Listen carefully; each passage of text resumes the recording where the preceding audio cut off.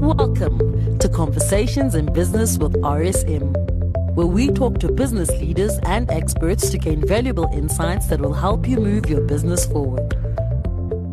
Welcome to Conversations in Business with RSM.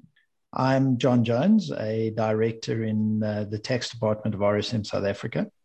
The insurance industry as a whole has certainly been in the news recently following the impact of the COVID-19 pandemic. Sometimes for good and sometimes for bad reasons, but there's no doubt that this is an industry that has been affected and is having to relook at the way they do business like many others. Today I'm chatting to Andy Tennick, the Managing Director of African Reinsurance Corporation South Africa, which is a subsidiary of African Reinsurance Corporation. African Reinsurance Corporation is the leading Pan-African reinsurance company and the largest reinsurer in Africa in terms of net reinsurance written premiums. Andy has extensive experience in the insurance and reinsurance industry, having started his career in the industry in 1986. He holds a Bachelor of Commerce degree from the University of Cape Town and is an associate and fellow of the Chartered Insurance Institute UK.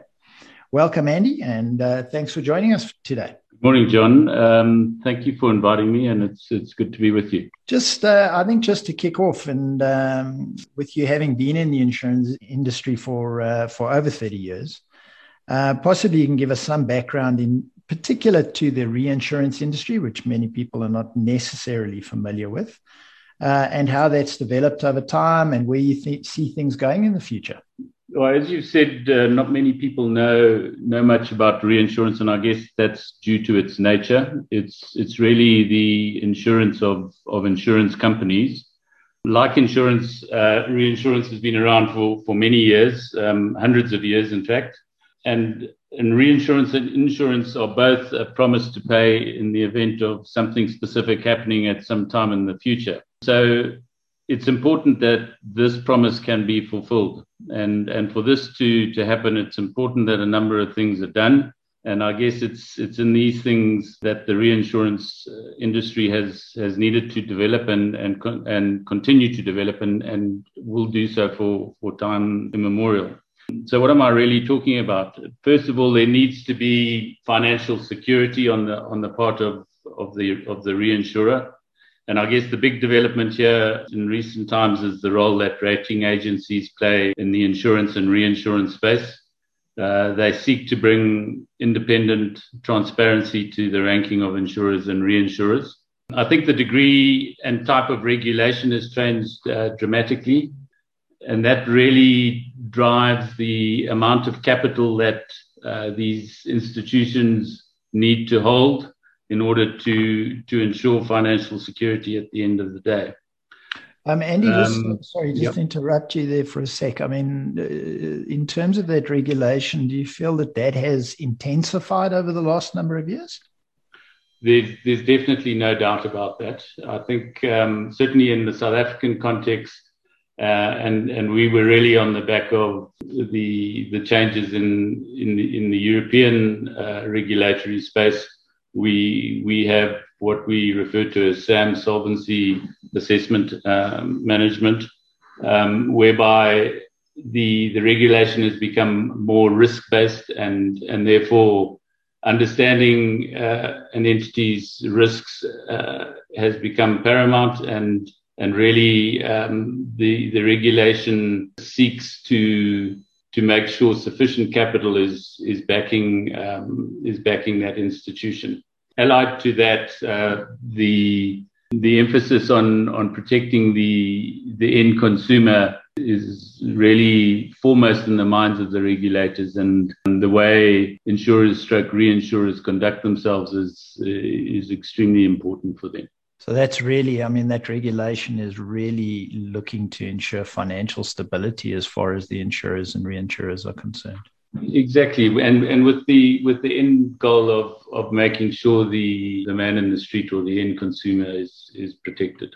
One or two other areas in which things have needed to develop or change in the industry is, with the development of of society, the globalization, concentration of risk values, etc.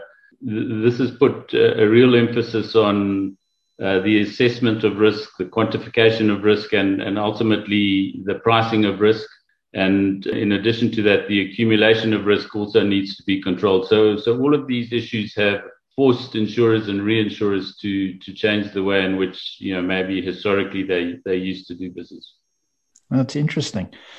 Let's talk about COVID. Obviously, it is something that's at the forefront of everyone's minds and has become a reality in our daily lives. I mean, since the start of the pandemic, obviously insurance companies to a degree have been in the spotlight. I mean, how have you seen that affect reinsurance and or insurance entities in South Africa over the last sort of 12 to 18 months?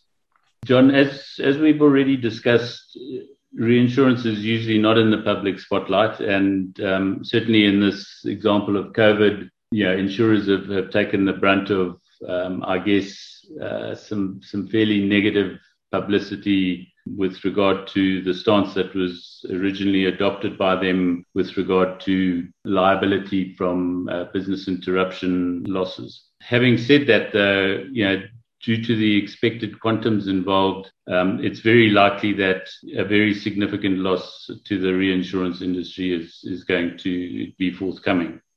And this is really, and I'm taking it from the perspective that, following the court cases that we've had in this country and in the UK, it would appear that there is some legal certainty now around the cover available to insureds from business interruption policies, particularly the extension for infectious diseases. And I make that comment from the perspective that, there's still some of those cases where elements of the judgments are being appealed. But I'm expecting those appeals not necessarily to change the fact that there is coverage under those policies, but it may have an impact on quantification, particularly at the insurance level. So we've got some way to go on that. And then I guess the next issue to be deliberated on will be how those losses are then aggregated for the purposes of quantifying insurers' claims from reinsurance under the catastrophe protections that they purchase. They purchase these catastrophe protections to assist them in major losses where they have a significant number of losses coming from one event. Yeah, look, those court cases, I know personally, I'm also, and from our side, we're monitoring those quite carefully as well in terms of the rulings that are being made more from a VAT perspective, because there's some doubt as to the treatment of VAT in some of those cases. So those cases are actually of interest not only from an insurance reinsurance perspective, but also from a taxation perspective as well. Yeah. Do you see any changes coming out of the insurance industry as a result of COVID? I mean, do you think it will change anything fundamentally within the industry? Well, I think it has already. Again, speaking from the departure point of this contingent business interruption exposure, these court cases have decided that, I think the intention from the insurance industry would be to provide protection for a business that was interrupted due to there being an infectious disease at a premises of an insured or within a certain radius, and those radiuses, typically are 50 kilometers, but they vary depending on the policy. Yeah. However, the judgment the judgments that have been passed down have added an additional trigger to it, and that has been the government lockdown to prevent the spread of this virus. So, I don't think the original intention from insurers was that they would be looking to protect people from a decision taken by an authority or a government in this case. So, I think there's already been a major change because of that, and that change is really the removal of that cover from policies going forward. Okay, that's again very interesting in terms of amending that type of cover in terms of the actual policies that have been agreed upon. Okay, let's move away from COVID. I think everybody is COVID out and tired of COVID-19, and we're all hoping to move back to some form of normality as we go forward. Looking at digital and disruptive technologies, I mean, we're obviously seeing it in our industry, where we're starting to see these types of technologies having an impact on the way that we do our work. Do you see anything in that zone specific to the insurance industry and the way that you do business? Yeah, I think if I could talk first of all about the changes that we're seeing on the insurance side, obviously, the one that's well known and in the face of many is the development of the direct insurers, i.e. The players where policyholders can interact directly with insurers, usually either over the phone or through the internet. And this has dramatically changed the personal line space, giving a lot more flexibility around the types of coverages, the periods of coverage, etc., that policyholders can look to obtain from these insurers.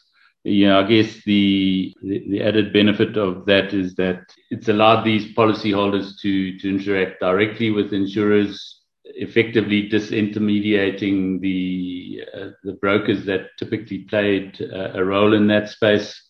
And I guess the selling proposition from a direct insurer is that you don't have to pay the brokerage, and therefore, in theory, the price is more favorable to the end consumer. Other things that have helped insurers measure risk and price it better is the use of telematics and being able to see how motor vehicles, for example, are being driven, where they're being driven, how they're being driven, etc. This all has a role in being able to assess the risk more scientifically. I guess, from a reinsurance perspective, it would be more of a business-to-business situation. And here, digital technologies are helping in the transfer of data. A lot more of this is automated now, giving reinsurers access to significantly more information on which to assess and price risk. I think the other areas where this type of technology is helping to assist reinsurers is in the space of the models that are being built for assessing earthquake, windstorm, flood, bushfire, those types of perils from an accumulation of exposure perspective and trying to put some sort of pricing to the actual risk that's being covered. Okay. Just one takeaway from your comments there. I mean, you alluded to the fact of the brokers, and I know it's not direct to you as a reinsurance entity, but do you see the broker type business disappearing, or do you think there's still space for them? No, I believe there's definitely still a role for them, particularly more from an advice perspective, as opposed to being a conduit for the transaction of the business. There's certainly in the more complex risk area, there's definitely a need there for specialist advice from an independent perspective, i.e., insurers will provide you with advice, but at the end of the day, they're also looking after their own exposures and balance sheets. So to get some independent advice on that, I think will always be necessary, and there will always be a space for them. Yeah, interesting. When we started, you made reference to the rating agencies, obviously in the context of insurers and reinsurers specifically. We've obviously seen South Africa economically go through a number of downgrades over the last few years from the rating agencies. It's interesting just to get your viewpoint around that as to how you feel that's going to impact on business within South Africa. I think, to my mind, the most immediate impact on our industry would be a further downgrade would just increase the amount of capital that insurers and reinsurers would have to hold. And this is largely due to The assets that they hold, they are significant holders of assets, being rated as more risky due to the reduction of the sovereign rating. And obviously that impacts the ratings of the counterparties that hold these assets that we've invested. So, straight away that puts more pressure on ourselves. I think the next big issue would be, a low sovereign rating just makes everything more expensive for everybody else in the economy. It effectively increases the cost of borrowing, and that is a negative for the economy.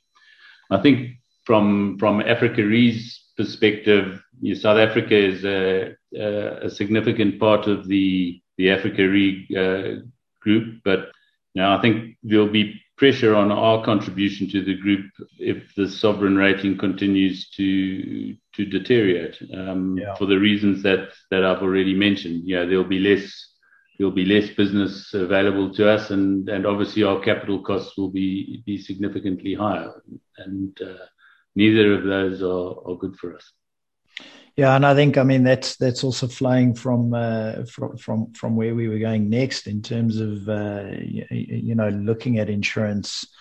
In many organizations, when you talk insurance, they tend to look at it as a grudge purchase. And although it's obviously necessary within any organization, you'd probably look to see those organizations looking to reduce costs as they come under pressure. And maybe insurance is an area that they look at. But when we look at that from the perspective of a business, what is the most important thing to look at when you're looking at your insurance coverage? John, I think this is a very important aspect to look at, and we have already seen, before COVID, we were in an economy that was struggling, if I can put it like that. That's probably putting it mildly. And purchases of insurance were really looking at how they could reduce the cost of that.